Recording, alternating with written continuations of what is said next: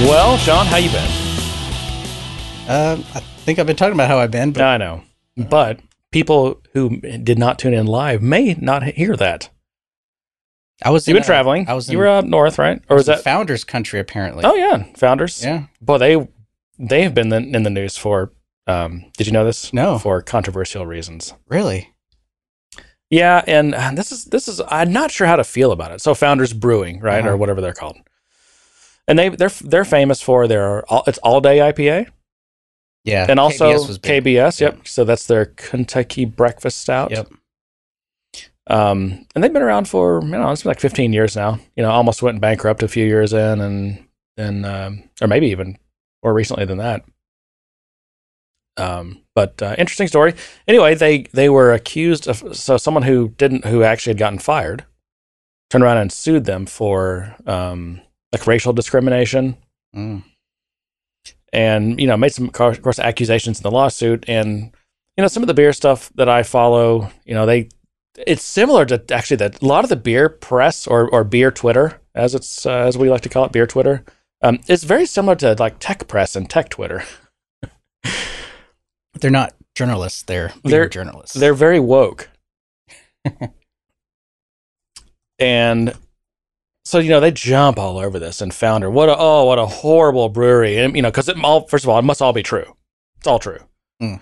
And the owners must be total asshole, douchebag racists and everything else. Well, it turns out, Founders had not only did they, the lawsuit had just gotten filed and I'm not sure what's happening with the lawsuit, but against legal advice, the owners came out and published this big, long statement, Mm. And, there's two sides to these stories But, again, a lot of beer Twitter and the beer world wanted you to just immediately stop buying everything from Founders immediately. Just put them out of business. And it's like, well, and that did not sit right with me. Of course, I want to know the truth. I want to know if these guys are assholes because I don't want to support bad people. Yeah. But it just sounds like there's a lot more to the story. Seems like every industry's kind of going through some controversies these days. I need a soundboard drop for beer journalists. Beer journalists. Yeah. We could just record you and we can just add some effects. Similar to this one. Real journalists, Richard. They're tech journalists. Yeah, beer journalists aren't much different. Well, journalism's dead anyway, right? We all know that. Yeah. Anyway, well, Founders. So I don't know. Maybe they're not buttholes, and let the process play out before you decide to try to put them out of business because a lot of families depend on that brewery to operate. Yeah, some of the locals there were telling me that, craft beer was one of the revitalizations of their downtown area. This is in Grand Rapids. Among other things, among other businesses coming in, but apparently buildings had been vacant for years before, a lot of this stuff started coming back. So yeah, there's some people dependent on that. And can you finally legislate here or adjudicate? Are the rapids really that grand? I didn't see any rapids. You didn't. I think the rivers were kind of high though as I was passing by, just from all the rain and melt and all that kind of stuff. It did. I believe the day I was leaving, it was the first day of spring and it snowed. So that was kind of cool. It was cold and cool. I don't think I've seen any. I didn't see any snow this whole year. I was enjoying global it. warming. We were walking in it, trying to try out a couple of coffee shops before we left, and it was fun. I enjoyed it. It was cold and wet, but I liked seeing the snow. I hadn't seen it like that in a long time. Actually, it always irritates me when we don't get a good snow. Yeah, it was cold. I burned 2 1/4 cords. Is it cords or cord? I don't know what the plural is. 2 1/4 cords of wood, which is like basically 5 pickup truck loads. 5 pickup trucks. Yeah, so it was cold. It just the coldness did not coincide with the right kind of precipitation, so we just never got much snow. Well, there's some news. There's some news. Salesforce, and I don't want to start with the negative stuff. I could tell a story about me doing some coding, which watch out. Or we could talk about let's see. Code? I know. And after doing it for 30 years now, is that a true statement? That is a true statement. Hopefully, man. I don't completely suck, but sometimes I think I completely suck. But I don't know. It's that I don't know. having self-esteem or the imposter syndrome. It's like, man, I just suck. I don't know. But didn't I say the other day, like sometimes I go back and forth between like feeling like a master of the universe to feeling like I'm completely worthless and I should just wait tables somewhere. Yeah, I have those up and downs. I'll do something really cool that I at least think is really cool at the time, and I'm celebrating because I overcame some kind of technical challenge and it all worked. Or I had to modify something that I built and I architected it in a way that it was easy for me to do that. That I really get excited about that. I feel like I don't remember who said this, but it was somewhere along my career that like if you have to modify something and it's easy, then you did your job right the first time. True. Although that you got to watch out because that same mentality can lead you to over architecting, right? And it does. And it's just I think it's only making these mistakes over and over and over and in different ways. Hopefully in different ways. You don't want to make the same mistake in the same way, but your pendulum swinging back and forth and slowly gravitating towards the center is what you are trying to get at in your career, I guess, or whatever your skill set. Yeah. Yeah. So I've had a few times where I jumped up out of my chair and did a little dance because I was excited and it worked, compiled, and everything worked well. And I've had days where I'm just like, I'm an idiot. I do not understand this. I'll give you an example. I'm trying to figure out the best way to enable webhooks in Salesforce.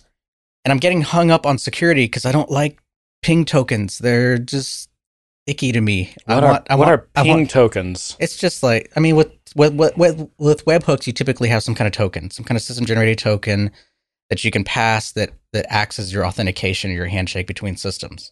Okay. And like if the message doesn't have this token, then don't act on it. Right, basically. Okay. Right. It's just like a lot of times it's a combination of an API key and a secret. Sometimes it's just a token, and people refer to that as a ping token. I've heard.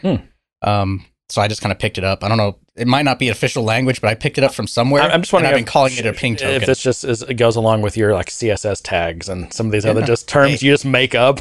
I just make up words.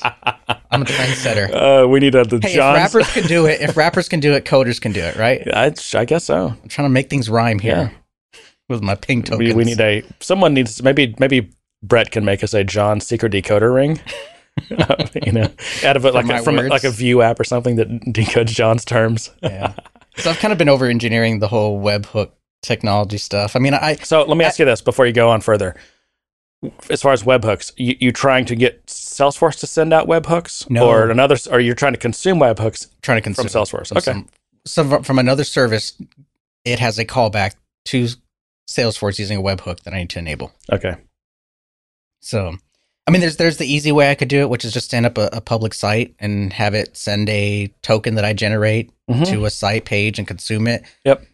I was kind of over engineering it. I set up a Roku Express app, and I was going to have that do OAuth into Salesforce so I get an authentication. But then I was like, well, crap, I'm still dealing with the token that I generated on that side. So now I feel like I over engineered it. Yeah. And it's just a proof of concept. At the same time, I'm trying to have fun with it.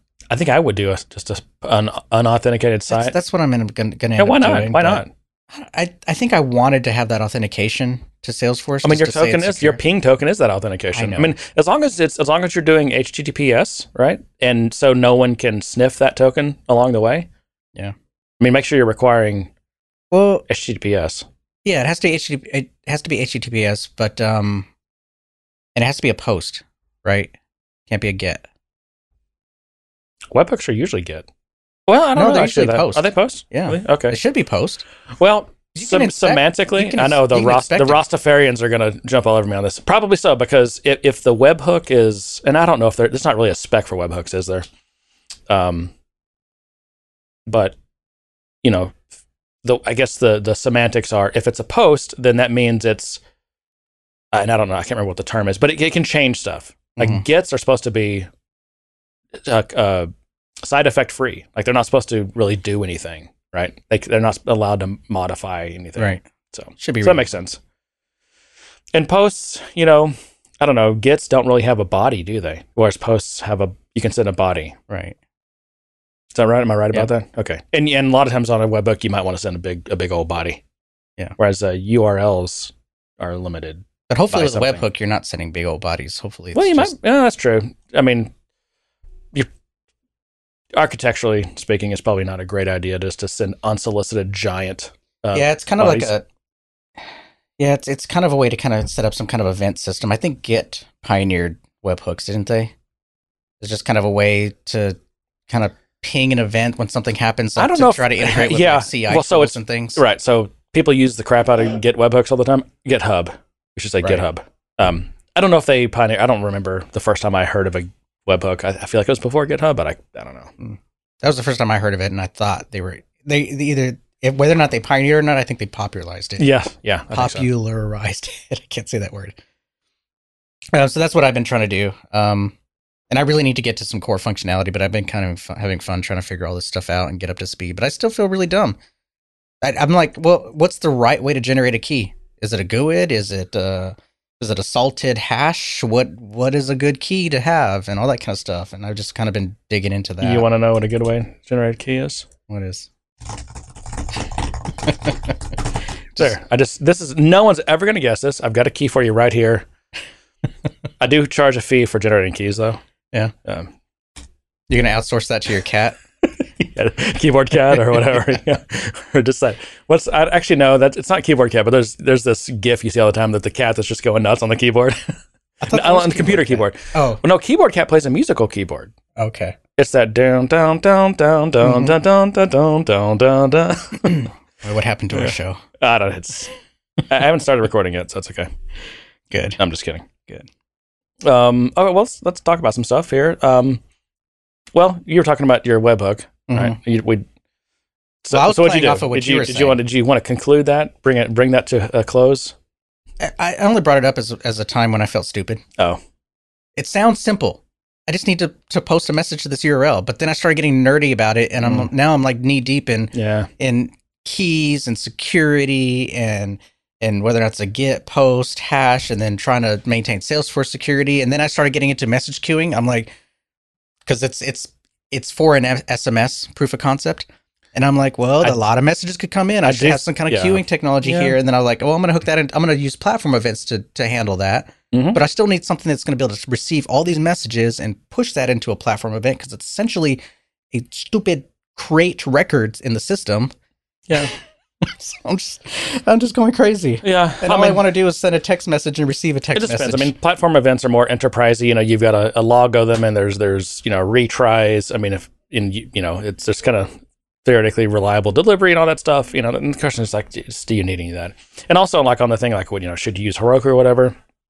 To me, there's always a little bit of a bar that you need to reach before you go to an outside system, because there's always that factor of, okay, when I'm gone, or 2 years from now when I'm trying to figure this out, like, is the person going to, how do they figure out that there's this Heroku service out there? I mean, and then how do they log into it? Like, did someone lose the authentication to it? Like, it's just like yet another system. And if you don't really need it, then, and if public sites are free with Salesforce, it's like not going to cost you anything. And the Heroku, I'm sure, would be free too. It's probably I'm sure you're staying in the free tier. Yeah. Right. But why complicate it if it doesn't really get you anything? And, so I think sounds like you made the right decision. Yeah. I mean, it's just a proof of concept, and I'm trying to just learn things and find areas where I can have fun with it. I did learn something. And so I'm sure there's going to be a lot of people out there saying you're dumb. You should have known that already. Oh, do we need to have a Stuart Smalley moment, John? Yes, you keep talking about. I'm dumb. I'm just dumb. Let's just face it. But I learned a new trick. So for the longest time, when it comes to web services that I'm connecting to, I create a custom metadata or custom setting object or even a custom object and store the credentials for that service. But I've been trying to use named connections more wherever I can, but that's typically an OAuth type authentication setup. Named credentials, right? Okay. So basically, so you provide for the named credential, you provide your endpoint, then you provide you can tell it what type of connection. Because I'm not even sure. I've used named credentials. I feel like maybe I have, but can you, just for those of us who might not know what that is, is that possible to explain that? Yeah. So it's an object in setup. So you can go into setup and you can type in named credential. And what you do is you configure what service you want to connect to by name. And you give it a name, and then you give it whatever information it needs. And whenever you write your code for your call out, rather than writing out the endpoint, you use this magic syntax. I think it's like call out colon the name of your name credential, and then whatever the rest of your endpoint is. And what it does is the system will see that, call out, and then find that name, and then do the authentication for you. Put whatever headers it needs to put in for authentication, and of course, replace that call out :name with your actual host name for your endpoint. And so you're not having to manage that. You get a way to manage that administratively, all your endpoints and your credentials. And it's just a better way of handling that. So I've used it kind of for a lot of different reasons. But in this case, I'm connecting with a service that's essentially set up as a webhook. I make a call to a service, give it a body, and there's this API key and an API secret I have to pass. But you have to pass that information in the body. So I'm thinking, okay, my default is I'm going to go create a custom metadata type. One thing I noticed was that on the setup for named credential, you can tell it to use merge fields. You can say, and what it does, you could say allow merge fields in the header. So you can create a header. Maybe you have some bearer token or something, and you put that token, configure that, and then you can use a merge field to include that in the header, or you can include it in the body. And I was like, I should do that. And so even though the field names are called username password, I just use the username is the API key and the password is the API secret token. Yeah. And then I just use merge fields to include that into the body of my form post, essentially, to that other service, and it worked great. And so now I have an official way of managing it. And so the name credential accepts merge. It doesn't care. It's a username password field, and you put in what you want. And it just seemed natural to use that and use merge fields. And now I have a built-in way of managing that. Yeah. And name credentials support OAuth and, right? Don't they? Yeah. So they and basic auth? They OAuth and I guess what do you call it? Named provider, named, I forgot what the term they use for that, but basically a named person, a named user. So you give a username and password. And that's basic auth is how that works? I guess. Okay. Yeah. Makes sense. And that can make it a little bit clearer to administrate over time, like if you need to change the password or whatever. Yeah. And you can also hook that up to an auth provider. So you can configure a named credential, and then you could link that up to an auth provider, and then you can go into layers of different ways of setup for this, which I've used to basically call back into Salesforce. So I've created a connected app, got the API secret, set up the auth provider, and then set up the named credential that uses that auth provider. So there's a lot of ways of layering it. So But that was a new little trick I learned, and it was a great way. I didn't have to create a setup object anymore. Now it's just a named credential, and it was interesting to me. Of course I spilled beer on myself. What do you think of this one, John? Is this the same one you're pouring? No. This one's good.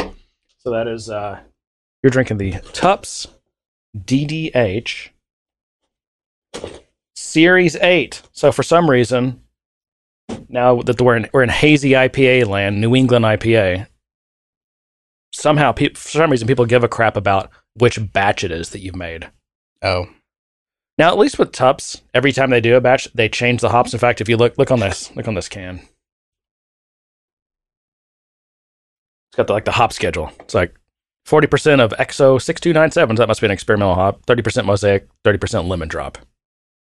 So, I guess that's a reason to delineate your series, your batches. I guess. But this is the first time they've done this. It's also in Series 8, same exact hop, but it's triple dry hop. Now that brings up the question. I always like to bring this question up. What does double dry hop mean? Because some brewers use this term, like everyone knows what it means, and some brewers I've heard complain about this because even they don't know what the hell it means. What do you think it means? Do you think it means they use double the amount of hops? Do you think they, instead of just hopping once during fermentation, they might hop twice? Probably the latter is what I would think. So it's hopped twice. Yeah. So it could be the same amount total in hops. They just split it up over two different applications. That's what I would think. Okay. Right? Wouldn't? So I heard a brewer the other day, a professional brewer say that to them it means double the amount of hops.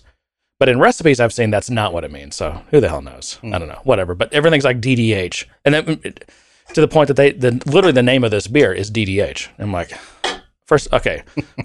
Not only does the term DDH is it not problematic, but use that for the actual name of your beer. You substituted a name for that. I don't get it. But it's been very successful for them, and I'm guessing, I haven't talked to them, but I'm guessing it's like totally changed their business. I mean, I bet they've tripled their revenue since they came out with this one beer. They're in McKinney. Yeah, McKinney. They're in that old cotton mill, or right next to it in this old building. It's kind of cool. They have a nice space. Cool. That's good beer. Well, so just from the news, we've got Salesforce will finally be embedding Quip. Oh, I didn't hear that one. So I guess it was still somewhat separate, but I saw some screenshots. It looked pretty good. It's kind of like a separate tab, but it's brought into. So you know how, like, let's say you're on an account, and this is in Lightning. You might have a tab for like detail and a tab for related, and then you can also make, like, I don't ever do this, but like custom tabs like in there. Just I don't know. But there's like looks like there was a tab for Quip in there. Can it be a component and you just embed it inside your other page? It's kind of what it looked like, maybe. Huh. But then that begs, like, okay, is this? So in that case, I guess that particular document they were working on was for that account. Does that mean that Quip documents are they have literally like the old school notes and attachments? They have one parent, unlike new files and notes, which have those content document links or whatever. They can be linked. It's like a many to many. You know, you can associate one document with all kinds of different records. I would have to look to be sure, but I would venture to say it's using files, because Quip is still technically an outside system. And with files, you can at least reference files by URL. So I feel like we've blurred the lines on what's internal, what's external nowadays, especially considering, if you consider the fact that from what I've had, some people have told me that Salesforce has been, I'm sure it's still, at least Sales Cloud, primarily kind of a monolith, but they've been splitting a lot of these things up. Yeah. And when you look at, it's like, is their index server a separate system? Is the messaging, the platform events? That's probably we're in the land of microservices now, John. Everything's external. I was going to say, at one point in time, we probably had a good idea of how things were shaking out, but I think they've diversified their back-end architecture and hardware so much so that I don't think any of us could even guess at it anymore. It used to be, you could say, oh, they run on Oracle, they run on Java. But how much of it is still on Oracle? How much of it isn't? How much of it is still traditional, just Java running? And how much of it is something else? Yeah. But I guess my point is, regardless, if they integrate it well, if it works well, and the experience is good, who gives a crap whether it's part of the Salesforce monolith or whether it's and there's demand a whole separate for that thing. Type of document collaboration. So I see it working out. Have you used Quip? I have. I haven't made it part of my daily routine. I still like Google. I still don't get. I like Office 365, but everyone uses Google, so I do Google all the time. Yeah, I'm the other way around. I use Google, but I feel like everyone's always wanting me to use Office 365, which I'm fine with either. But now we have this third thing, Quip, and I know Salesforce owns it, so people are going to automatically give more credibility to it. Just like, I don't know, all these things. Well, it's one less thing to officially, quote unquote, integrate. It would be part of the system. You just Salesforce has already integrated Google Docs and all these things. Just official and well-maintained integrations with these things. Yeah, but there is, in some enterprise organizations, well, a lot of enterprise organizations, there isn't a barrier to entry for integrating systems or even approving a system for use. And a lot of times that's what gets in the way. Like, we're a Microsoft shop, so you have to use Office 365. No one touch Google Sheets or whatever. Yep. But they've approved Salesforce, and because it's a quote-unquote Salesforce product, it just kind of gets lumped in. Like, there's no approval process for it. Yep. So, yeah, it looked good. So be on the lookout for that. I don't know when that actually... Probably geared more towards sales at this point. Maybe not service or operational yet. That may not be fair. Well, I'm saying you could use it for that, but I think the sales pitch will be use it as a sales collaboration tool, that kind of thing. Quip appears as a tab in Sales or Service Cloud interface. There, employees can collaborate on documents and maintain all their information in a single place without switching between multiple applications or losing context. And increase an important goal for collaboration tools, including Slack. I don't know why they brought Slack into that. Yeah, I don't know when it's available, but yeah. Yeah, I had my first a client for the first time require some kind of live chatting system like Slack, or in this case... For the project? No, for their service reps. So they have a lot of collaboration. They wanted to use something for live chat. Like, Chatter was still in play for certain aspects of their business, but they really like the real-time collaboration because their team is so distributed that it was like the first time I had like a real requirement saying, we have to have this. And Skype was their kind of approved thing. And I learned that there's a Skype integration built into Salesforce, so I got to research that some more. But that was the first time I saw that. Talk Like about you just go into setup and type in Skype, and there's a feature you just say enable Skype, and I'm like, okay, before I turn that on, let me figure out what that does. well, when I think of Skype, talk about something that's just fallen from glory. It just, I don't know if you've used it. It's just, oh my God. That's, there's a lot about what I like about Microsoft over the past 5 or 10 years, but Skype is not one of them. It's not a success story. It's funny. And then, it was in the news because they've transitioned it to this, like, it's almost, I don't know if it is an Electron app, but it feels like an Electron app. It's like I think it is actually. It's like all web technology. I thought it always was. No, it used to be just, native UI stuff. And it's kind of funny. Like every browser's going to Chromium, and it seems like every universal desktop app is going. Everyone drink. Electron. John just hit his microphone. Oh, is that what it is? It's a drinking game now? Oh, that reminds me. Hold on. Oh gosh, what is this? White, be careful, John! Oh, you're going nuts. John's going nuts, and he's got this beer glass sitting on my studio carpet here. Oh, look at this. Oh, these are cool. Of course, you ordered what, like 10 of them or something, or 100? How many did you order? I only ordered 10 as a sample to see if they look good. I'll order more, but these are probably like $1 a piece, if not more. Probably. I'm sure they're more. That'd only be $10. I'm sure getting 10 of these is. Yeah, the thing with these things like this, so I'm holding in my hand.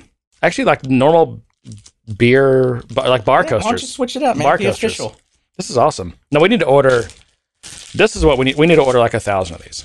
And these are those types of things that you really like when I don't know who pays. I mean, like you'll see liquor companies and beer companies that have these, and they'll order 10 or 100,000 at a time. That's how you get them cheap. Yeah. Not that we need that many, but 1,000 would be reasonable. Just every time we go to the growler, we'll just leave a few. Leave some. We need to. The only thing we need to. We probably. Did you say what they were? They're coasters. Yeah, did I say that? Coasters. Bar. I thought I said bar coasters. Maybe I didn't. This is cool, man. Look how ratty. Look how long I've had this. Yeah. How long have we had these in here? Since we opened the office. This is one of those just disposable cardboard. Well, that's what that is. Yeah. I know, I'm just saying, but you're supposed to throw it away after like one use. I know I've had it for 3-4 years. And we'll these are awesome. We've got an official place to rest our beers. And I guess you could get them. Would you want them double-sided? If you were to order, I don't know if you. I mean, I guess they wouldn't have to be, huh? That's probably. I guess I could put our actual information on it. That might be nice. That's because I was going to say there's no URL or anything on here. And we did intentionally. I know. Intentionally. And it doesn't say podcast, or there's really no way to know what this is. Yeah. And if you Google Good Day Sir, I don't even know what you get. What do you get? I mean, probably not us. I've never even tried that. Good Day Sir. Of course, I have to go in as. Oh, we actually on the first page. We're on the first page. Yeah, we're at the bottom of the first page, but it's not bad because like half of the page is YouTube videos of Willy Wonka. Yeah. That's cool. What was I saying? What are we talking about? Quip? Yeah, we're done with Quip. That's what it is.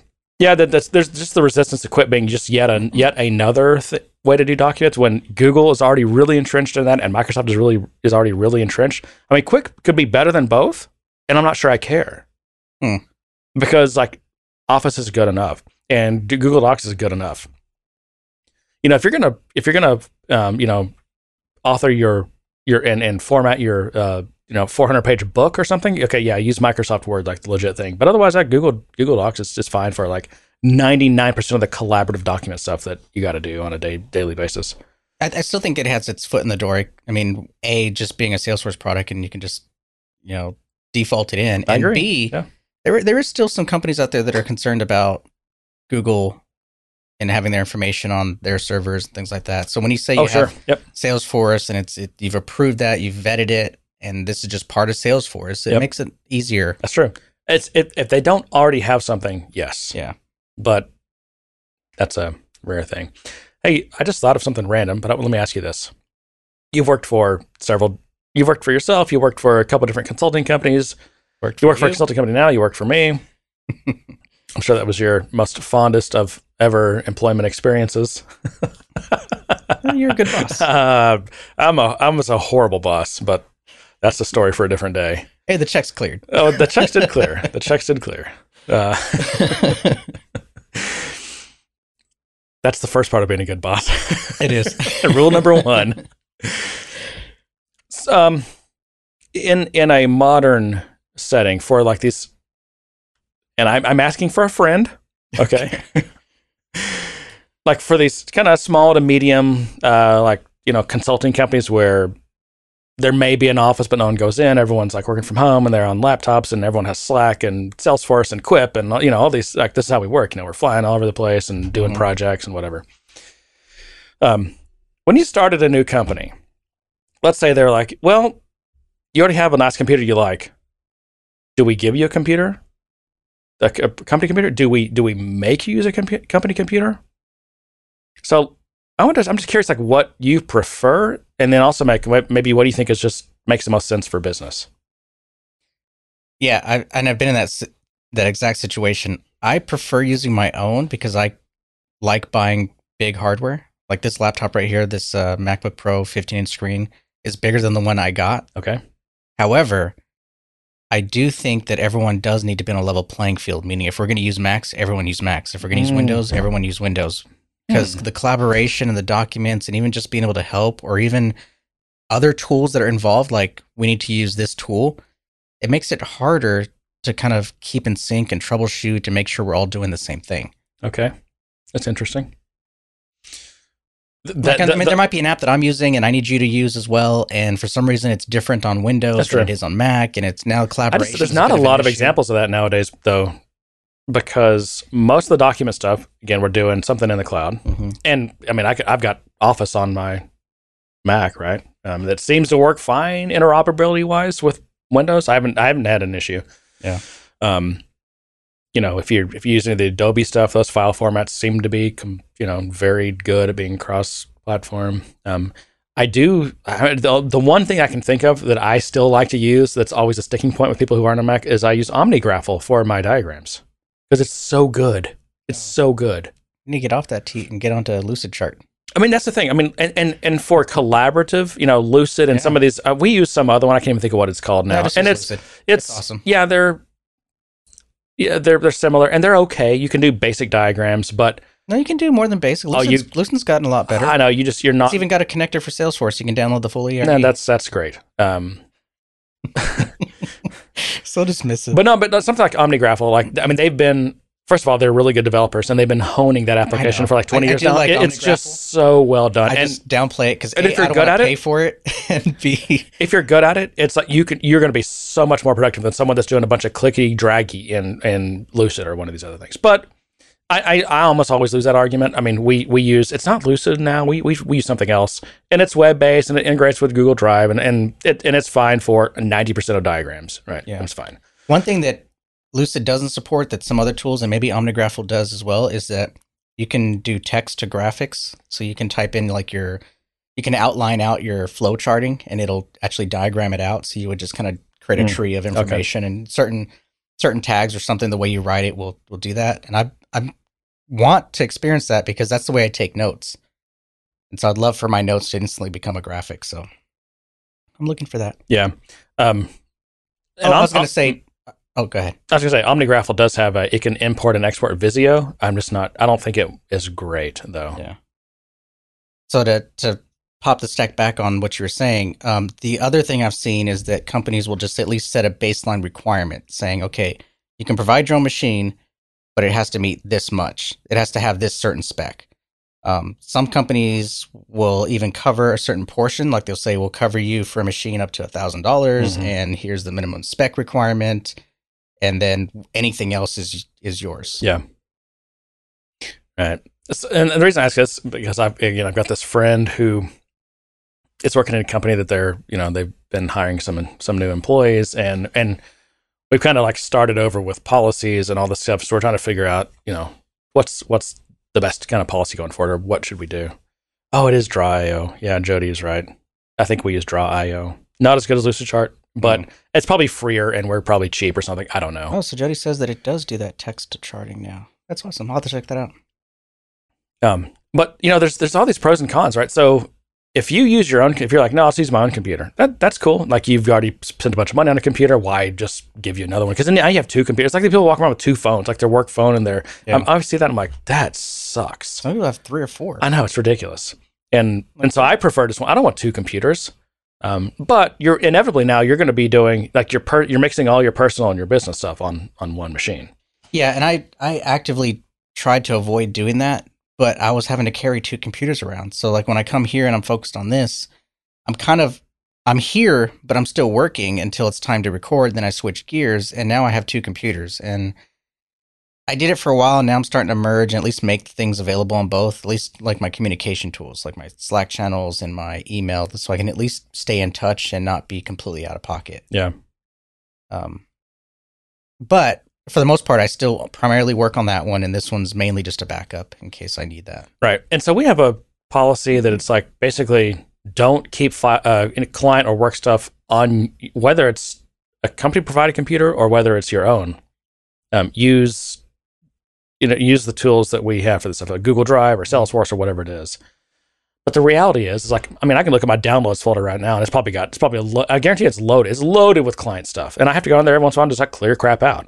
That's an issue, and the things that you browse. I got a Postgres instance that just starts up every time my computer starts up, and I've got client databases in there that when I've done data migrations or worked on things or whatever. So I've got and it's not like that's just in my downloads folder I can just delete. No, that's like it starts to get intertwined, and it's not super simple. And the question is like, what if I quit tomorrow or I get fired?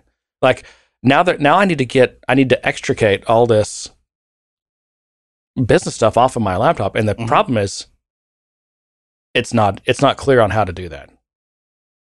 Well, because I could think I'm finished, and then you completely reload your OS. But then I forget that I had I forgot about my Postgres databases, and I find them 6 months later. Oh crap, I still have those. You know what I mean? That kind of stuff. You have those in a backup somewhere, so. No, I want to get rid of them though. That's what I was saying. Like I don't work for this company anymore. I need to get rid of all that company stuff. Right. And the reality is, it's not going to happen. You're going to have residue. Yeah, there's going to be residue somewhere. And so that's the problem of if you're using your own computer. Whereas if I provided you with a computer, you could just send the computer back to me. I can get the computer back from you, and that's solved. Well, I definitely think people should have a personal computer and a work computer, and they should keep them separate. This goes right totally against what you just said, though. I know, but I'm about to give some examples because it's not just you quit and you leave and you're trying to clear out the system or make sure that all your company IP is returned to you.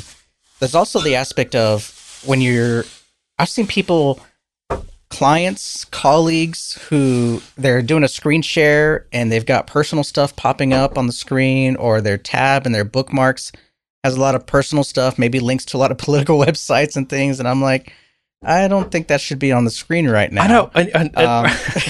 I'm doing screen share. Or someone accidentally showing something they shouldn't be showing that they were kind of looking at the night before. It's like, and Chrome is way too good about it. You start typing, it's bringing up all this. I mean, first of all, not only is it bringing up stuff that you've searched for before in the bar, but I'm also, Google knows everything about me and what my interests are. So even if it's something I've never searched for before, it's completing and filling stuff in with stuff it thinks that I want. Mm-hmm. What's wrong? My leg cramped. Man, this is a crummy. So, yeah, I don't know. This is the problem we face is that, or my friend faces, is that we don't want a bunch of assets out there. It's like more crap we have to track. You got to track them as assets. You got to depreciate. You got to make sure your accountant knows about them and depreciate them, all that kind of crap. Yeah. And we feel like a lot of people just want to use their own computer. So what we think we're going to do is, you get basically like, I think it's like a $1,500 allowance, a home office allowance every year, and you can use it however you want. Or you can not use it. You can just go party on it. But it's your responsibility to have a good computer, a place to work, good internet, all that stuff. I was like, I kind of like that. That's pretty badass. That's. And would you issue that every 2 years, 3 years? How would you do that? You get that every year. Every year. It's a yearly. Yeah, it's a yearly thing. I wouldn't mind that. It wouldn't cover my computer needs, but I wouldn't mind that. Here we go. Oh, nice. Now I get to share a beer with Jeremy's cooties because he's sucking on the bottle. Nope. Because it's bad. It's bad? Mm-hmm. That's why it's doing this. It's a gusher, folks. Oh. So you have to keep drinking the bad beer until...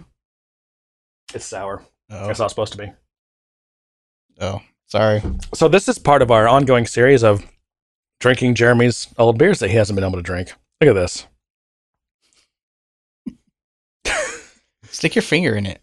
Maybe the salt will kill the foaming. What do you call me, salty? Well, everyone's fingers are salty, aren't they? Mine are. What have you been like sticking them up your nose or something? I don't No, know. it's just part of your natural body. You All right. Well, let's try to get this. release oils and salts and water, and I knew this one was going to be bad. you were going to give it to me anyways. What can I do with it? Do we have a cup in here? Because this is not going to stop. Don't do we? Not really. I almost got a cup. I guess I could pour some more in one of those cans. Anyway, Yeah, I was going to say. so I want to do a segment called Jeremy Did Some Coding. Is that okay? Yeah, no, I want to hear this. How much of a fail is this going to be? Big fail. They went back in. There you go. That should do it. It's still rising though. Well, just keep an eye on it. All right, so I was doing what was I doing? Kind of some integration, but some just native in Salesforce integration stuff, I guess. Okay, like Calling web service. Yeah, a lot of web services. And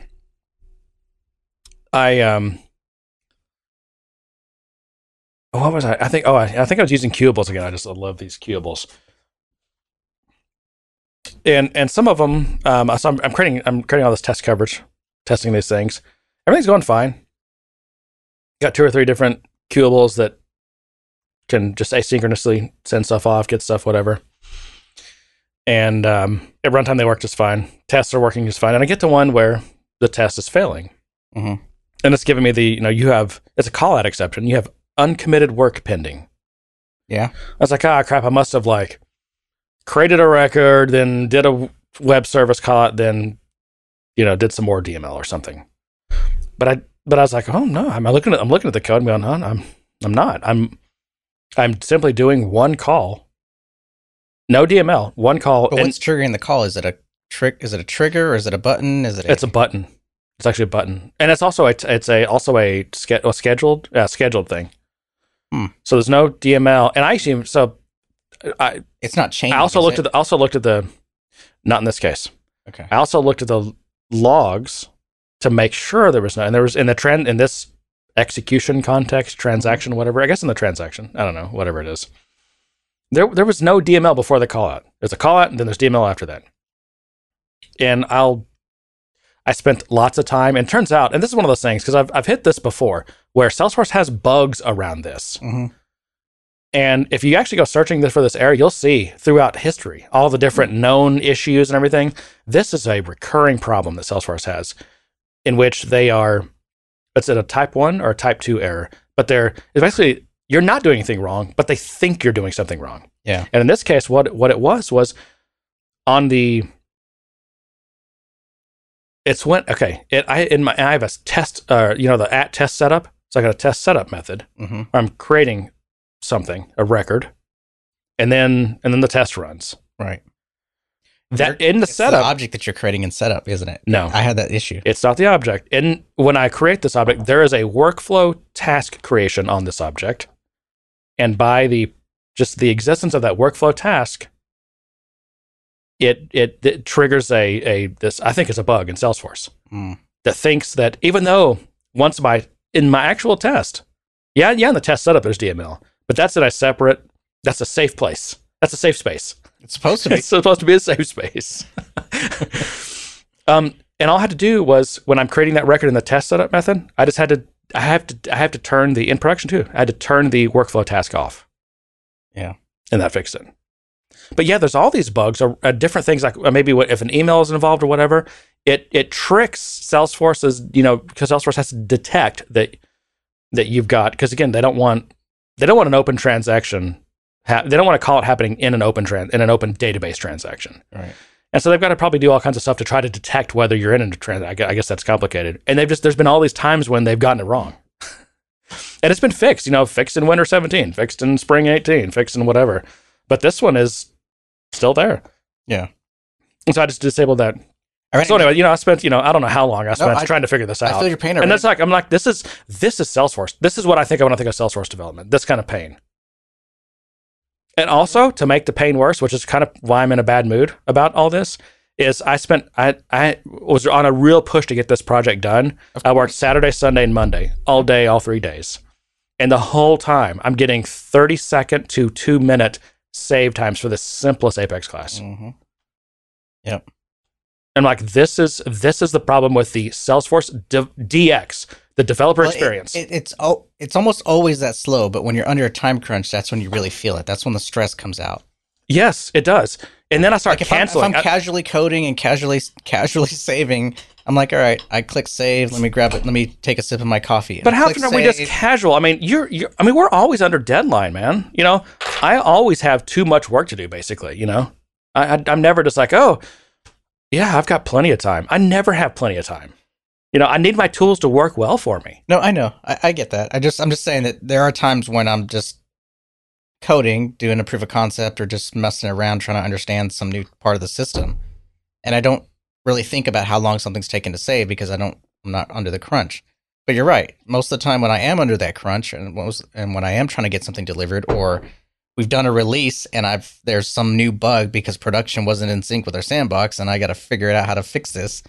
I'm really under the crunch trying to fix this, and it's already been, and I know everything I do is going to take an hour, because not only does it take a couple of minutes to save my code and compile my code, the deployment takes forever. Yeah. So I got to wait and let it deploy and figure that out. The odd thing was tests were running fast. Really? Yeah, tests were running just fine. I just can't get anything to save.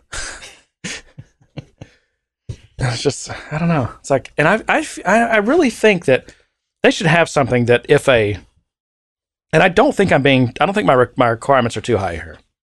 Did you try this? Is this good? Yeah, it's good. Okay. It probably is. I was worried, man. Jeremy had another. Yeah, exactly. There's always backups, by the way. Yeah. We're never wanting for alcohol around here. Oh, that is good. So this is Socavesa. I think this is charred. No, Socavesa mocha style. Yeah, I get that mocha. So it's got cinnamon. This is all like, it's like a Mexican chocolate, basically, is what this is. Speaking of when I was in Michigan and we're looking for coffee shops, we went to this Mayan coffee place, some hipster place. And I got this Mayan coffee thing, and I'm sitting there trying to describe what it tastes like, and I'm like, oh, it's kind of like a Mexican hot chocolate. It's got cinnamon and a little spice and this and that. I go, some damn Mexican hot chocolate. Yeah. First of all, no one would like the way Mayans drank their chocolate, which they did drink it. Yeah. Because it was not sweetened. It was not sweetened. Sugar, and anyone who's had, like, have you ever eaten like some baking chocolate thinking it was like, oh, you found a chocolate bar in the pantry and you bite into it and you're like, what is this? It tastes like just bitter wax or something. Yeah. I'm not going to claim to enjoy it, but I do like 80, 90. Yeah. Every so 90's often. pushing it for me. I do like 80. Yeah.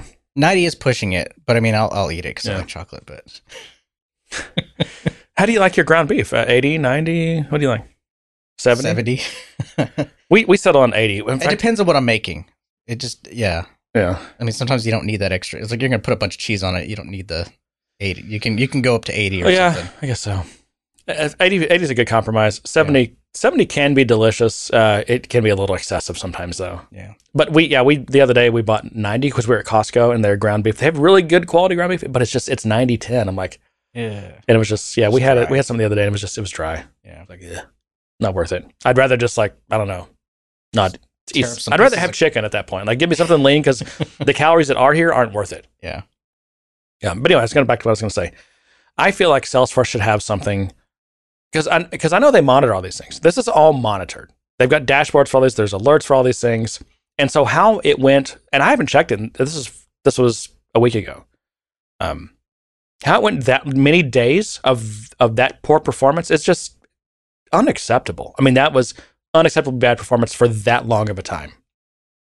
Right, but they're only affecting you. Exactly, but because I'm just a developer. And this goes to show you. No, this goes to show you where Salesforce, and that's why they want to get rid of developers. I mean, everything's clickety clackety, pointy clicky, and but the point of drag and drop all the things, and is code too, though. But those are always fast. Like John, I can go into Salesforce in the UI and edit an Apex class and hit save, and it saves immediately. Immediately. Why is that? Can you explain that to me?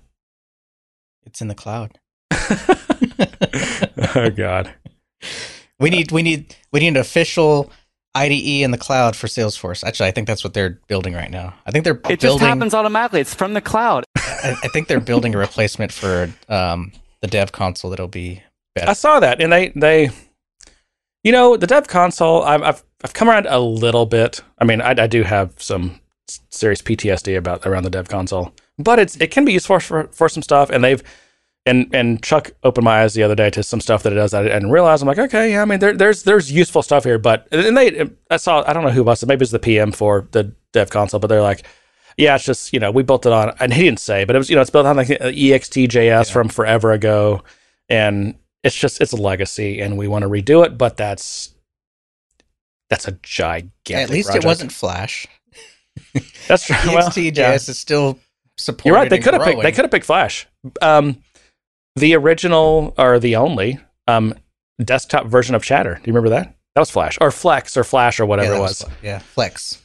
That didn't last all that long. It lasted a few years, but that was. Hey, we built some stuff on. That Flex. was a doomed product from the beginning. That was yeah, Flex was pretty cool, especially for its time.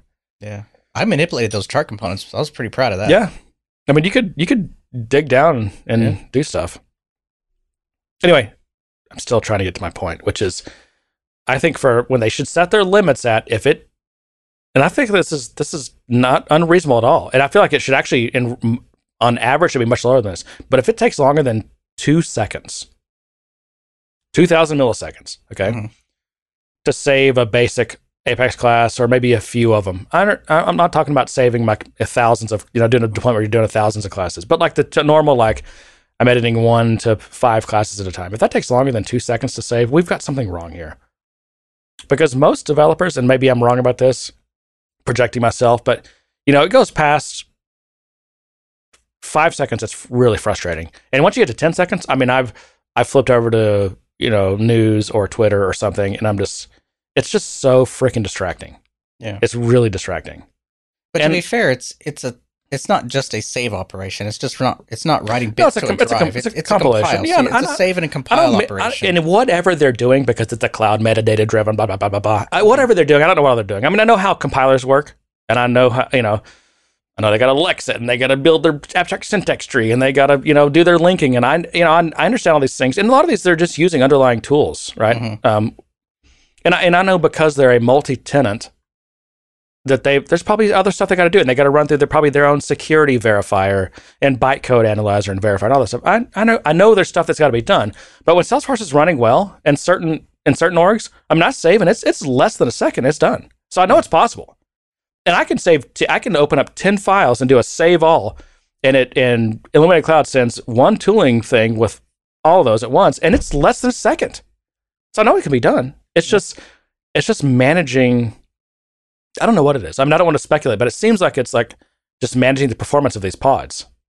Because you go from one pod to another, and it's night and day difference. You got one that's 45 seconds, another one that's less than a second for the same thing. Yeah. That's ridiculous. And they can do a better job of that and should do a better job of that. And again, I think if it's over 2 seconds, that's hitting managers' dashboards and with big red stuff, and it's all hands on. You figure out what's going on. That's got to be a title, Big Red Stuff. Well, you can add it. I mean, I'm in here by myself in this title thread. But I mean, I think that just goes so far for Salesforce to really to make the developer experience what I know they want it to be. You can't have a good developer experience. So here's my question: if you're doing if that's what it's like. Yeah. Do you think having a kind of web-based IDE would solve a lot of that problems? I mean, you said to yourself, you can go into Salesforce, save a class, and for some reason I don't think that's that much faster. I think what happens is when you save it in through the UI, I think it just goes right to the top of the queue. Whereas if it's coming through the tooling API, or heaven forbid the metadata API, it's getting queued, and there's a queuing algorithm, and I don't know. I guess But you can only do that in a sandbox environment. You can't Right, go into sandbox. production and edit it and save it. right, So it's right. And I'm not saying production. I'm just saying it's probably low risk for them to pop that up to the top of the queue Yeah. versus tooling, but Again, I know that a lot of people there care about this, and so I care. if any of them are listening, I just think this is important. I think this anybody will, who writes code cares. I do too. But it's also getting really confusing because we're on this line where we're walking one side on the metadata and tooling API, and the other side on DX, and no one knows which one to pick and which one to focus on. I'm still, like, when clients ask me, I'm still saying, stick to the tooling API. DX is great. It's there. Get it on your horizon, but I don't know enough about it to recommend it to you. That's fine. It's not been a focus of mine. It hasn't been a focus for a lot of people, I don't think. Yeah, because it's. I mean, I think there's definitely a 1% crowd of developers out there that are really focused on it, and they're probably mostly ISVs. Boom! You just nailed it. So I'm kind of been thrust into DX because of managed packages and namespaces and stuff. Mm-hmm. One thing that DX lets you can do because of DX, I guess it's because of DX, I'm not sure, but and it solves the problem of, like, if you have a managed package with a namespace, all the code in that namespace gets like prefixed, and there are just areas where, even though Salesforce auto prefixes like Apex and Visualforce, there's a lot of areas where you actually have to manually prefix yourself. And if you have, like, let's say you and I are working together on this. I got my sandbox, you got your sandbox. Well, neither of us can pick that same namespace that the official dev packaging org has. Mm-hmm. So we have to pick different namespaces. Right. And then you have to have something. And I've seen several ISVs do this now, and I'm just like, oh, surely there's a better way. And there is nowadays. But they're still doing this thing where they've got scripts that do like a mass replace of. So before you actually can push anything to Salesforce, you got to do the script that mass replaces like a placeholder for all the everywhere in code and metadata and SQL queries and all this stuff. Where especially in Lightning, where you're referencing the namespace, you'll replace it all with your dev org's namespace, and then you can actually push that to your developer org. I mean, I get it, but that still seems wrong. Why would I have my own namespace and you have your own namespace and we all compile to a different namespace? Why wouldn't we just have bare bones code that gets uploaded to an org that has a namespace? I guess you could have no namespace because all these little placeholders in the code for where a namespace goes. Oh, you could be pulling code down to your environment and you need to get rid of the namespace. Or you either need to get rid of it, or you need to change it to what the namespace is for your org, your dev org, or whatever. I guess it'd be a dev org that you're working in. It just seems like. But what DX? So here's how DX solves this. It lets you create a bunch of different Scratch orgs that all have your official namespace. So everyone you can still do that with your hub account, right? You can still create a bunch of dev sandboxes that all have the same. So these are not sandboxes; they're dev orgs. Because you do package development in a dev org. Yeah, but I thought one of the things you got as a tool for being an ISV was you had a console or some kind of administration tool that lets you create dev environments based on that. So there's a couple of things. Based on that managed package org. There's the environment hub, which I think anyone can have, right? Any paid Salesforce org can have an environment hub. Okay. Which lets you create sandboxes. And all kinds of stuff. And then there's the developer hub, which is really more of a DX thing. And I thought the problem that DX solved was or dev hub, what do they call it? Was the ability to kind of create an environment, enable features and licensing and all that kind of stuff in an automated way, so that you have a chance of deploying something that'll work across. Yes, yeah. So there's a lot more granularity on the Scratch orgs with DX, because you can specify like exactly the features you want enabled, disabled, license counts, or whatever, all that kind of stuff. You can also say, I want it to have the Jeremy Ross prefix. I want that package prefix, or the let's call it the JRJD, the Jeremy Ross John Santiago prefix. Like we can both have a Scratch org that's JRGD for the namespace. That was not possible before. So that fixes this whole problem of how do we replace all these symbols all throughout the code with whatever we're developing on at the time. Yeah, I get it, because there's certain things like looking up a record type or things like that where you have to know the namespace of what you're requesting. There are just instances. You can't just query a namespace and say, "Oh, give me the opportunity." I don't know, master record type. Yeah. There's a namespace associated to it. For the most part, like in Visualforce and and Apex. It does auto prefixing for you, but non-trivial packages have dynamic SOQL. Yeah. I mean, there's a lot of stuff in Lightning. It just seems like you don't get that auto prefixing, like in the JavaScript in different areas. There's not that kind of auto prefixing that happens.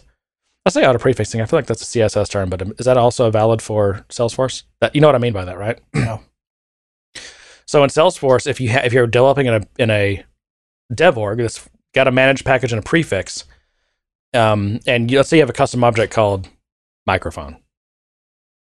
When you package that and then install that into clients org or an installing org, that your custom object name is going to be prefixed with your your prefix. I get that. But in your Apex code that you write, right, that you package and is in your code base and everything, you don't have to add those prefixes and everything. It's going to have an you don't have to deal with that. Right.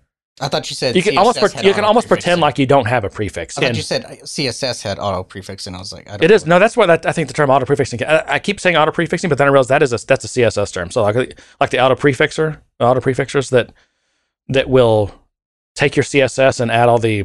And this is not so much a thing anymore because this is now considered a bad practice. But for the longest time, this is like the standard practice, or it was a best practice, Sean. Oh, nice. Yep. It would take like something that was not fully standardized yet and add all the like, what were they like, WebKit, blah, blah, blah, and all the the prefix versions of those. Yeah, I get it. Yep. So that's where that term comes from. I don't know if people use that same term for this or not, but I do. I've never heard of it. It makes sense. I feel like it's the right term. I mean, it's like you get auto prefixed with your prefix, your package prefix. Okay. What else did we want to get to? Community topic. Okay, let's do that. Okay. We can use the name. Okay, we'll do it. Actually, we've gotten our first release. The release says, "I approve the use of my name in discussion on the air. Should you deem that it's worth of your highly valuable time to do so." That sounds very legal, so I feel like we can go ahead and use this person's name. And then he ends it with, "Please consume Salesforce metadata responsibly."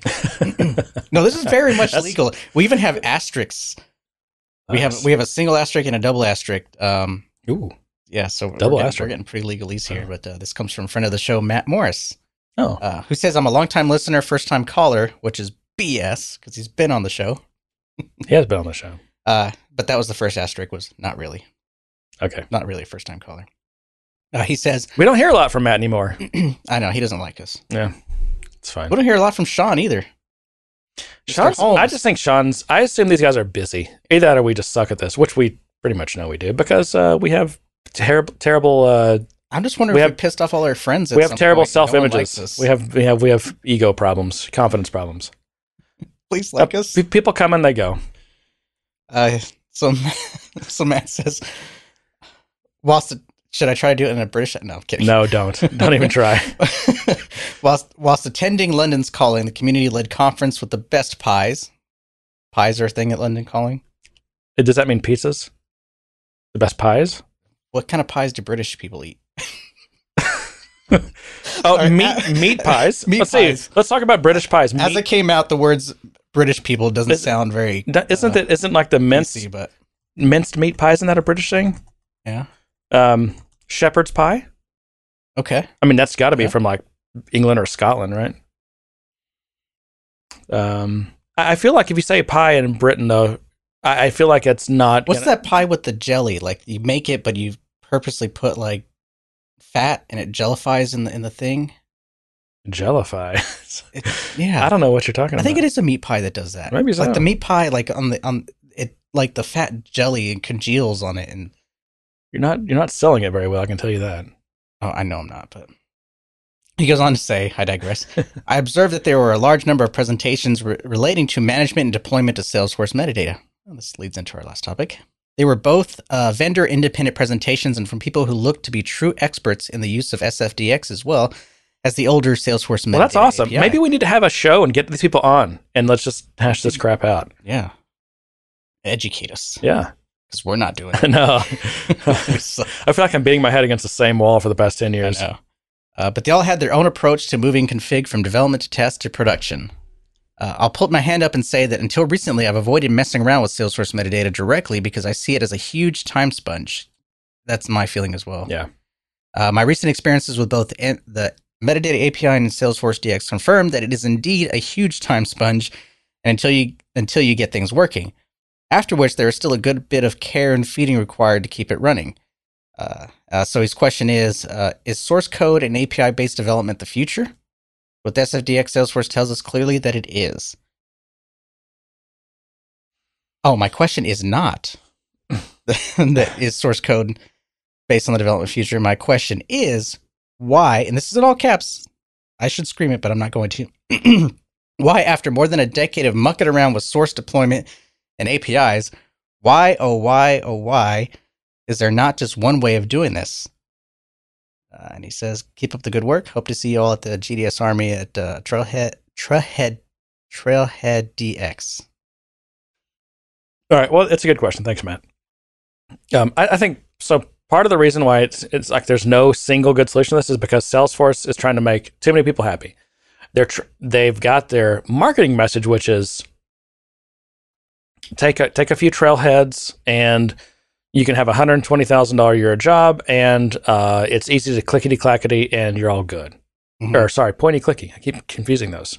Draggy droppy, pointy clicky, and you're all good. I thought those were the same thing. And this is where we got change sets, which are I use all the time. They're okay for certain things. It really falls down though. It falls down in so many ways. The UI is bad. The repeatability is bad. There's just all kinds of things that are weird that just don't work in it related to permissions and profiles. There's so many things that don't work with change sets. And it's just, you shouldn't be manually deploying stuff. You shouldn't be piecemeal deploying. This is a problem. And it's people in the Salesforce world think about this wrong. And change sets and reinforce that wrong thinking. I think it's because there were two different audiences. You had developers who were using the Eclipse IDE at the time and metadata API, and they're deploying that way. And then they needed a way because sandboxes were not a thing at one point in time. They did not exist. It was not a thing. Now you're really going back, but yeah, write code and then you deploy to production. That was your thing. Yep. Actually, no. Sandboxes came out with Apex and Visual Force. Apex and Visual Force, right? Yep. Which is over 10 years now. But was Sandboxes a thing back then? Yes, it was. Sandboxes might have been before that. Sandboxes certainly were out no later than when Apex and Visual Force came out. No, I think they came out right at the same time or right after. Yeah. There might have been an overlap. But either way, Sandboxes came out. Admins never used them. Right. They were used to doing everything in production, and they continued to do so. And so when best practices started coming out and we had this kind of Venn diagram of overlap between the development customizations that need to get to production and the admin customizations that need to get to production, Sandboxes become best practice, but there's no way for admins to deploy their stuff. And there's really no good way for developers to deploy their stuff. This is the problem that, again, we've been dealing with for 10 years, and it's not solved.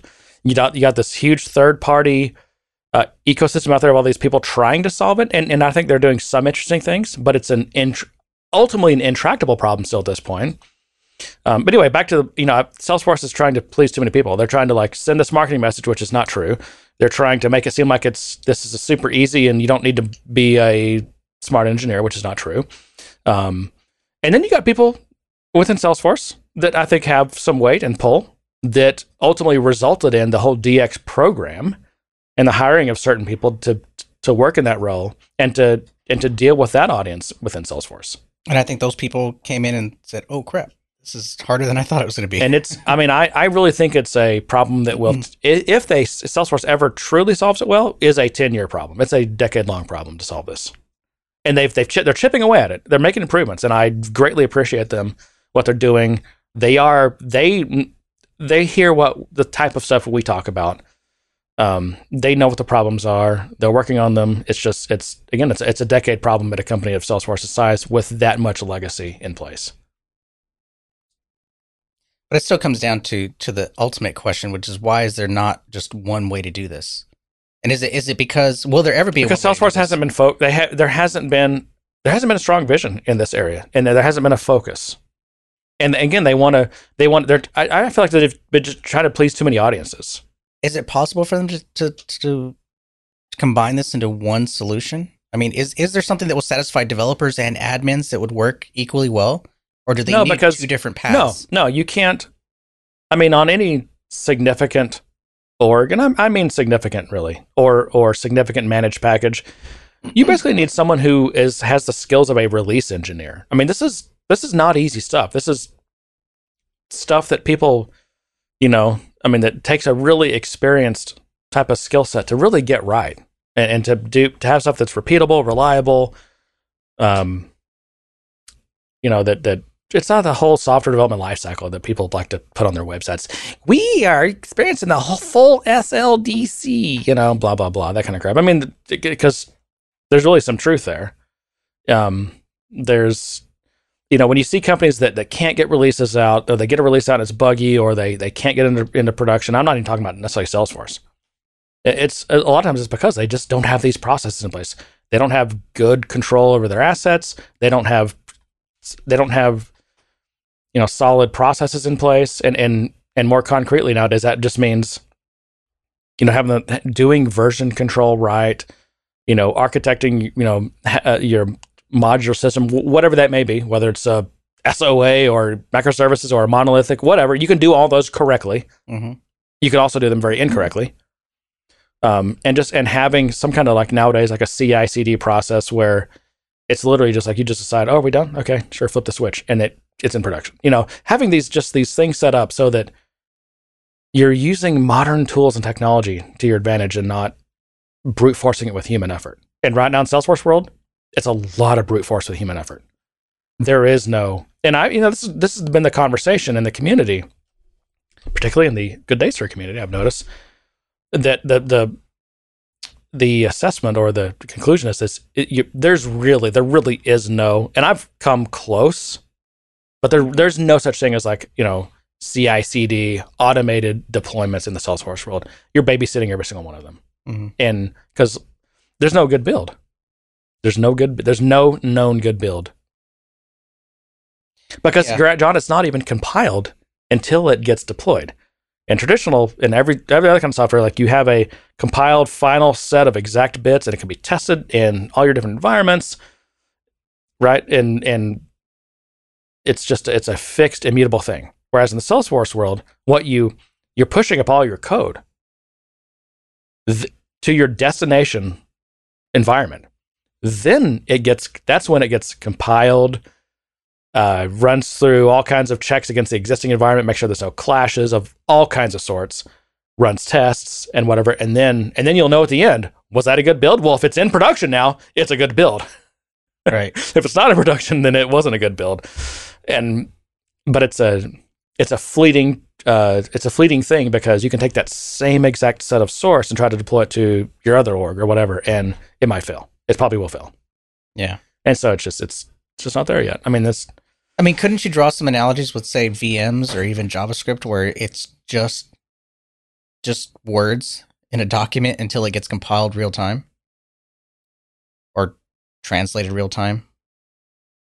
Well, but we've done things even in like dynamic languages or scripting languages. We've done things to make sure to minimize those things, and VMs and particularly containers are a great example of that.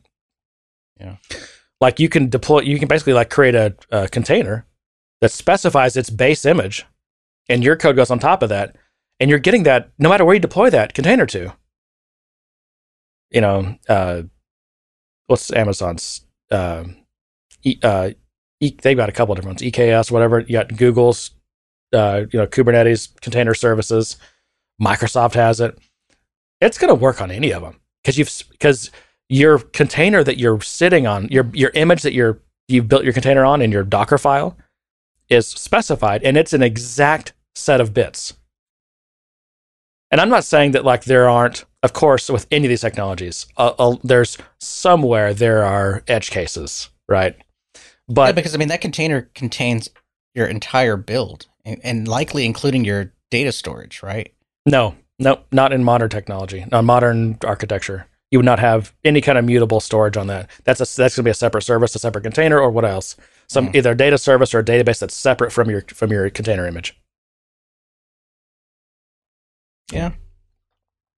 So, Anyway, and we're talking about such different things. Really, when you develop on Salesforce, you're really not deploying a build or developing. You're configuring Salesforce. Now, does that configuration get really complex and stuff with what looks like a programming language and markup and things? Sure, but you're actually just configuring an existing running service. Yeah, and so there's a different set of problems. Anyway, it's getting better. I'm not. I don't want to be.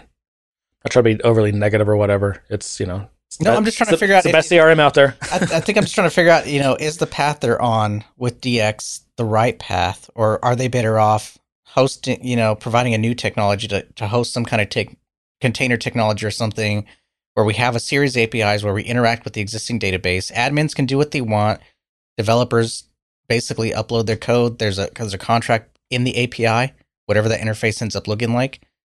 And that's the end of it. Maybe so. It reminds me of like when Apple went from Carbon to Cocoa. It's like, hey, we could try to keep making this other thing better, but we're just coming up with this new thing. Yeah. Or, you can think of all different, the Microsoft world. Well, we know we've been telling you to try to get good with COM and all this crazy, horrible you mean APIs. Get really good with Aura and now learn what so that's a little different, but how's it different? Because you're still just like writing JavaScript on the web. Whereas when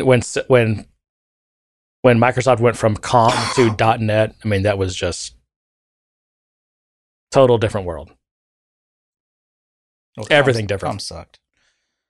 I say that because I didn't like COM. What do you think's under the hood of all your .NET stuff? I know. I understood the theory. I understood what they were going for with COM. I understood what they were going for with all their enterprise libraries. It created all these dependencies that just never worked out. Well, no, they did work out. People built great software on COM. COM was a way to deal with kind of loose coupling, late binding of components of various sorts, and yeah, well, that's how all the software got. All this, any good Windows software was COM. And they had DCOM. Did I touch? I don't think I did some DCOM. Well, then you had your whole enterprise library set. So that was a whole library that was pre-installed, I think, by .NET, and you could use those libraries. I don't think I ever did that. They existed once in the system. Yeah, I don't think I ever. But then that created all these. Was that from the Patterns and Practices group or whatever? Yeah. And it created all these dependencies, and it was horrible. Yeah. It's like, here's how you do enterprise software. We've figured it out for you. Here you go. You're welcome. Use these libraries. Yeah, then you'll be good. Yeah. Well, John, wow, this has been a wandering.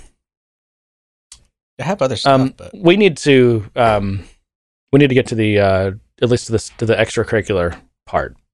All right, so we've been talking about the extracurricular. It's happening at Trailhead DX, which I don't even know what the date of that is, but you can look it up. But I guess I want to read this. So we've talked. We're still in this phase of kind of call for speakers. We want people to we need more volunteers, right, to give talks and share their knowledge with us. So let me just read this. Extracurricular is a learning event for Salesforce developers and architects interested in advancing and interesting use cases for Salesforce and other technologies. It is a community-built mini event hosted inside Trailhead DX at Moscone West.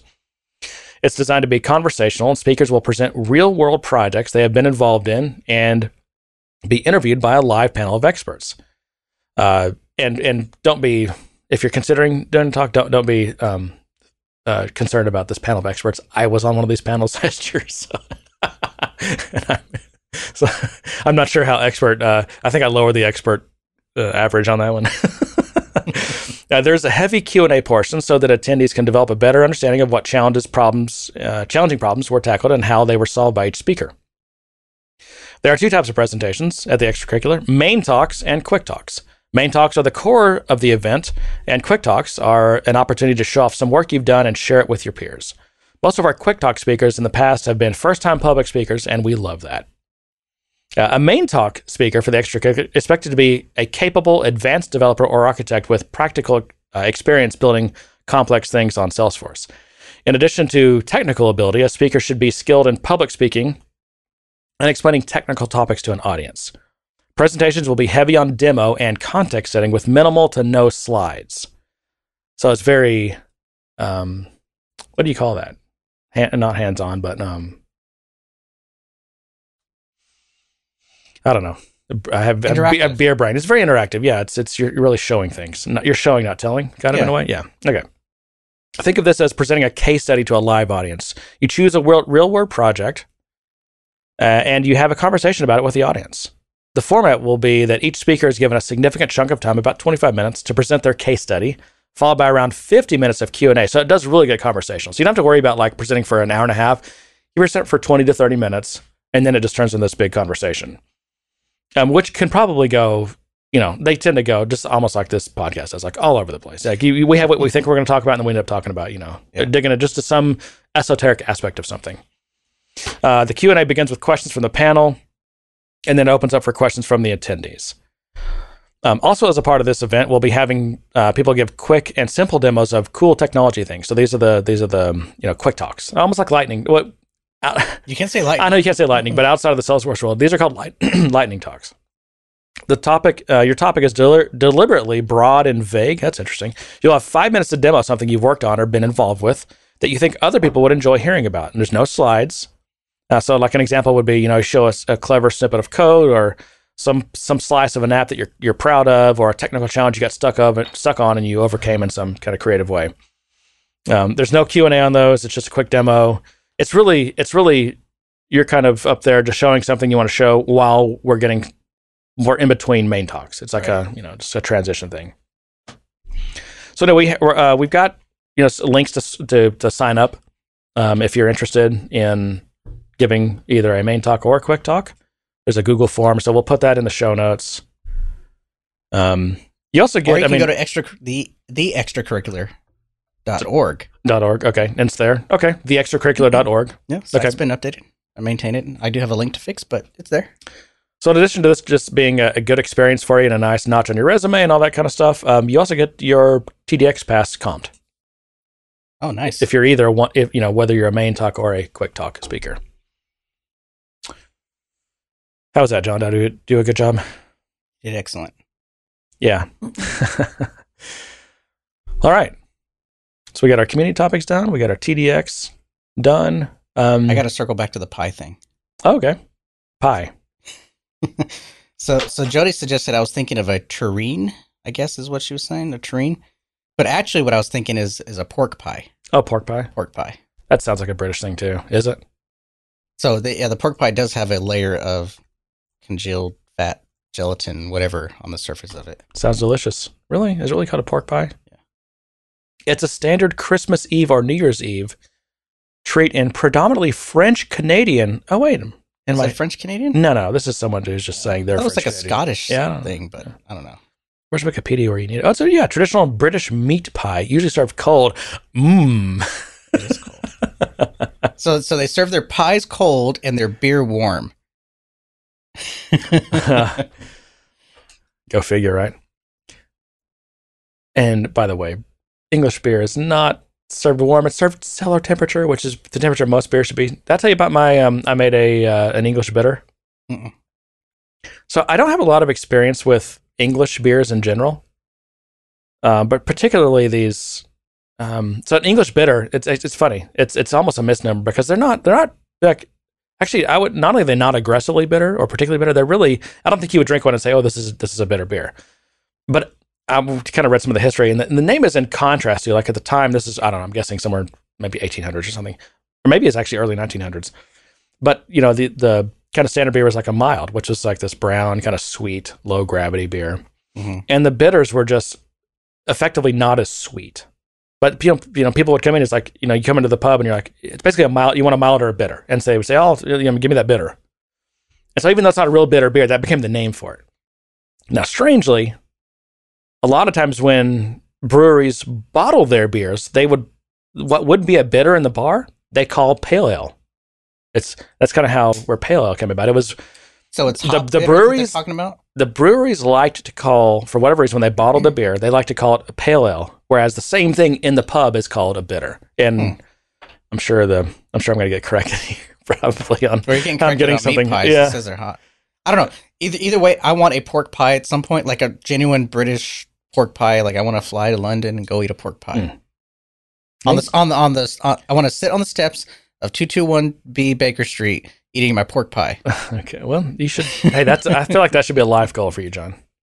But anyway, back to I'd made a bitter about a month ago. I kegged it a couple weeks ago, and of course, being an American, I overdid the hops. And when I first kegged it, it was really bitter and way too hoppy. The thing is, these English bitters, but these are low gravity beers. Americans aren't used to this. These are 3 to maybe 4.5%, and then you get up to like an ESB, which I think is actually a trademark name by Fuller's. But what do they call them? I don't know. There's like ordinary bitter, special bitter. There's basically it's just increasing gravity, and they go from like 3.5% all the way up to probably at the high end, like you have like pale ale or ESB, like 6%. But this is a 4%. I tried to do it like pretty traditional.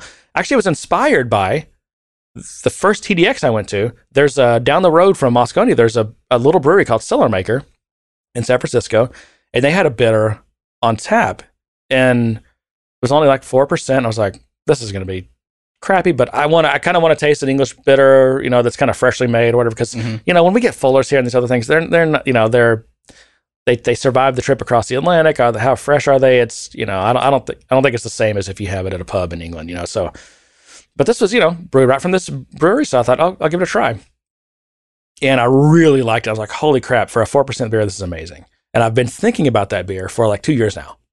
Been dreaming about it. I kind of have. Yeah. And so I knew a little bit about the recipe, but not much. And so I kind of took what I knew about what they said, and then all these other recipes for bitters, and made one. But it's gotten a lot better. I have a couple of weeks cold conditioning in the keg. It's not near as, the hops aren't as overwhelming anymore, and it's a little bit better. It's good. It's drinkable now, but I don't think it would be recognizable as like a normal bitter to an English guy or gal. That's an experience I want to have. So someday I'll make it over there and get you to do all that. It's an expensive place to visit. Yeah. I mean, it's one of those things, like I've got this list of places I want to visit, and England always gets knocked down a few notches because value-wise, it's expensive to fly there and to stay there and to eat there. And well, it's because they got the big Ferris wheel thingy. So that's a huge draw. Is that what it is? Yeah. Just the Ferris wheel? Yeah. I think Americans also are infatuated with the whole, on a somewhat serious I note. am. With the whole royalty thing, right? It's just no, not the royalty. Not for me. I'm saying Americans are in general. I think I'm just like enamored by British culture for some reason. Really, British comedy culture. You're an Anglophile. British sci-fi. You're an Anglophile, John, and you're obsessing over here about a pork pie, meat pie, meat pie, Baker Street, Doctor Who, old British comedies. All that stuff. It's all good stuff. How about Benny Hill? I like Benny Hill for different reasons, because I was a little adolescent that liked to see girls running around in lingerie. Oh, you're so creepy, John. Why else did anybody watch Benny Hill? Pretty much. I can remember my stepdad. Like, I was probably 5 years old. He always watched Benny Hill. It probably came on PBS, I would imagine, 13 or whatever. Yeah. So what was the comedies that I watched? Faulty Towers, I think, was one. Yeah. Obviously, Doctor Who, big fan of that. Is the Sherlock you watch, is that British? Yes. So I like the Jeremy Brett series. Okay. He did that series. It was just like the Adventures. I don't know. There's different series. They called it different things, but he was probably the best Sherlock Holmes I've ever seen. I did like the Cumberbatch one, but it kind of petered off towards the end. Like the first season was awesome. The second season got worse, and then it just kept getting worse from there. What else did I like? What about the IT Crowd? What was it called? IT Crowd. Yeah. Are You Being Served? Keeping Up Appearances. Yeah, big fan of that. Absolutely Fabulous is a guilty pleasure. Did you watch? What was this? What was this New Zealand comedy that was Flight of the Conchords? Did you ever watch Flight of the Conchords? No. I know that's not British, but it's at least a Commonwealth country, right? Yeah, you should watch Flight of the Conchords. Go watch some old episodes. Yeah. These guys are hilarious. Yeah, Mark says... Oh, Monty Python. How can Monty Python? Yeah. Well, that's also... That's like a given. That's not... Yeah, exactly. You don't even have to say it. No, Mark likes Faulty Towers and Peep Show. Did you watch Peep Show? No. Yeah, no. I never heard of it. Creep Show? Yeah, that's different. Well, John, we have a lot of things. Do we want to talk about Salesforce's bad news they got this week? Or? I don't. It's kind of too political. It is a little bit. I just wanted to say that this will surprise some people. So Salesforce is getting sued right? By supposedly 50 women, 50 Jane Does. 50 anonymous women, I guess, protected or whatever, who is part of this Backpage thing. And I guess Backpage was It's a Craigslist clone. I mean, that's what I only know about what you've told me about it, because you're so knowledgeable about it. But it's not knowledgeable. No, was it on like the dark web or Tor, one of these things? I don't know. No, it was a site just like Craigslist, but it had a dark side to it. Okay. Craigslist also had a dark side to it, but they got rid of it sooner than Backpage. Well, this was way worse. So this was Backpage did try to get rid of it, but the users of Backpage switched their ads to other portions of it, so like to massage and all that kind of stuff. So they were still doing it. Sure. I mean, heck, you could just walk around the streets. It's like one of those things, like they're doing it, but no one's talking about it. Yeah. And Backpage knew who was using it, but they weren't talking about it.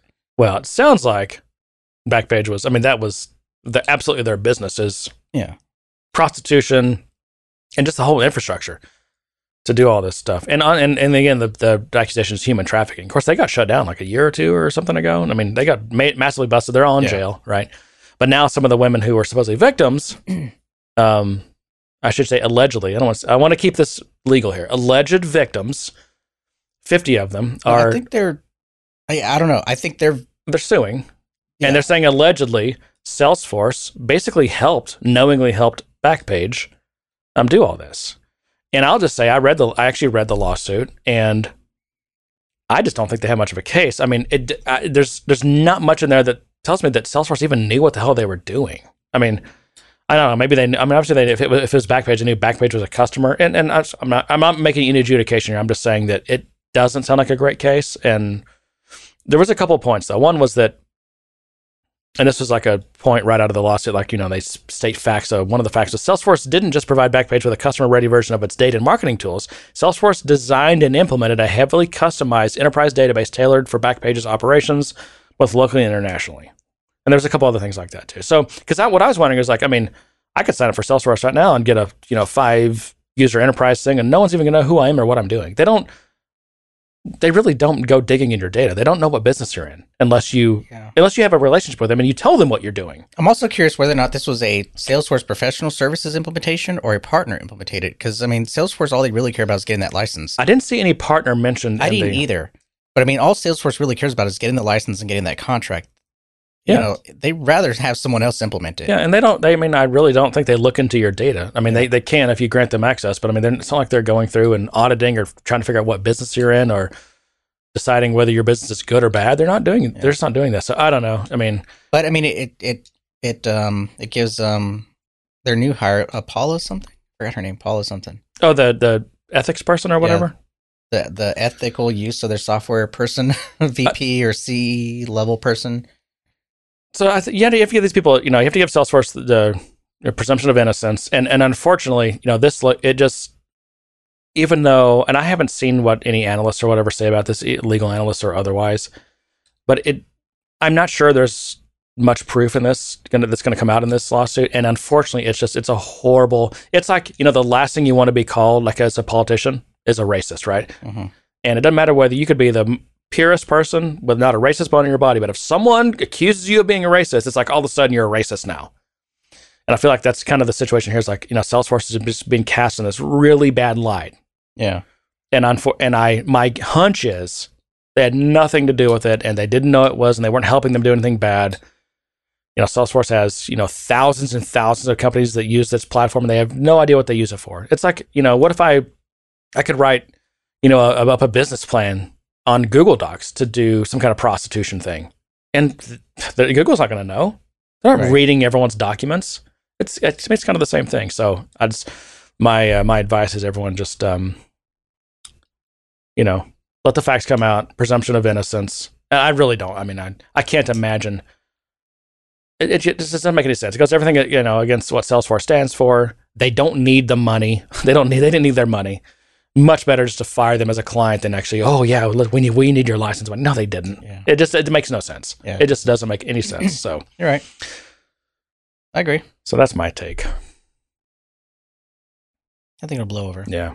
I know it had some effect on the stock, but it was marginal, I think, for the most part. It did. Yeah. A couple percent off or whatever, but it'll bounce back tomorrow. So again, and not to take anything away from the victims. I mean, what they may have gone through or whatever. I'm sure it's horrible. Not saying that they're not victims at all. You know, so I don't want to make it sound like I'm saying they're making stuff up or whatever, or they're not victims of someone's victims. I just, the question is whether or not they're victim of Salesforce or not, and that is what I'm skeptical about, and I believe in letting that legal process play out.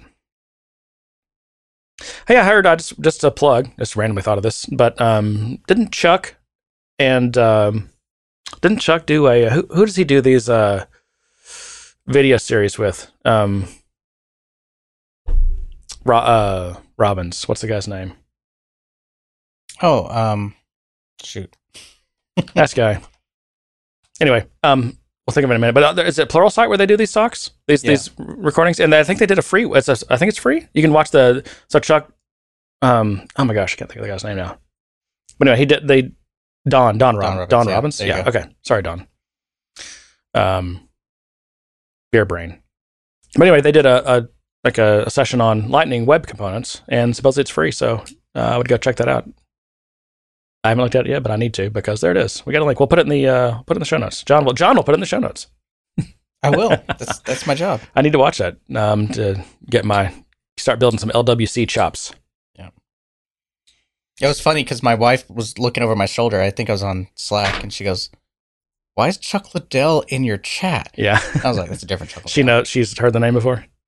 So my wife. I mean, he is one of the more famous Salesforce developers. So here's the story. My wife was big into kickboxing. She was trained by a professional kickboxer. What? How did I not know this? And it turns out Chuck Liddell is the one that beat her trainer's ass and made him retire. Well, if someone's going to beat your ass, it might as well be Chuck Liddell. So apparently Chuck Liddell was the reason her trainer retired. It was because Chuck Liddell beat his ass. Wow.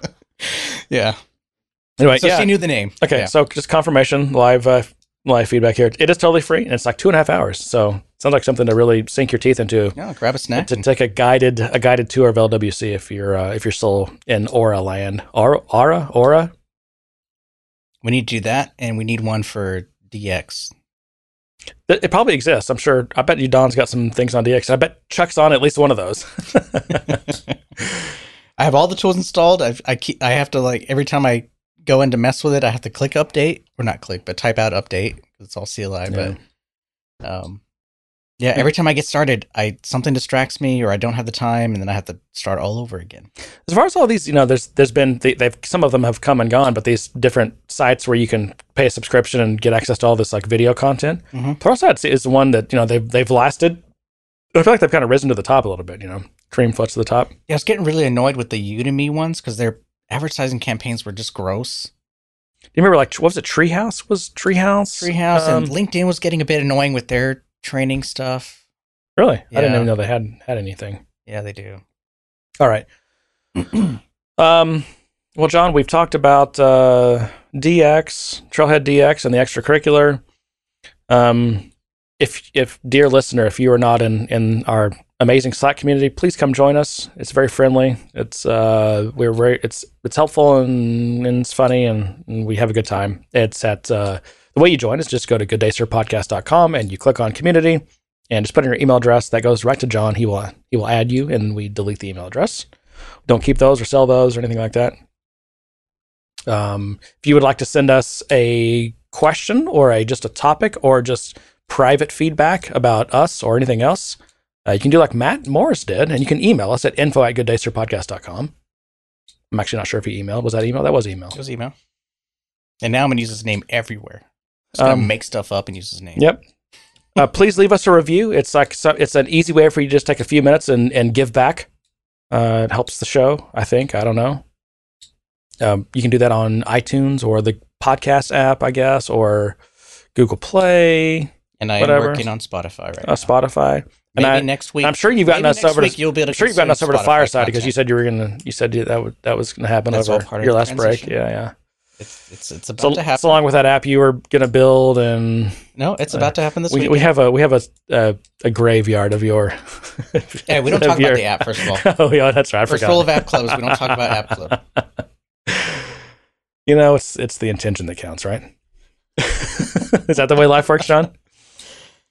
My dog died. Can I have a pass? Yeah, that's true. John's dog did die, like literally. I'm sorry, John. It's always a tough thing, man. That was a horrible thing to I say. kind of, well, you're going for the sympathy there. I am. Yeah.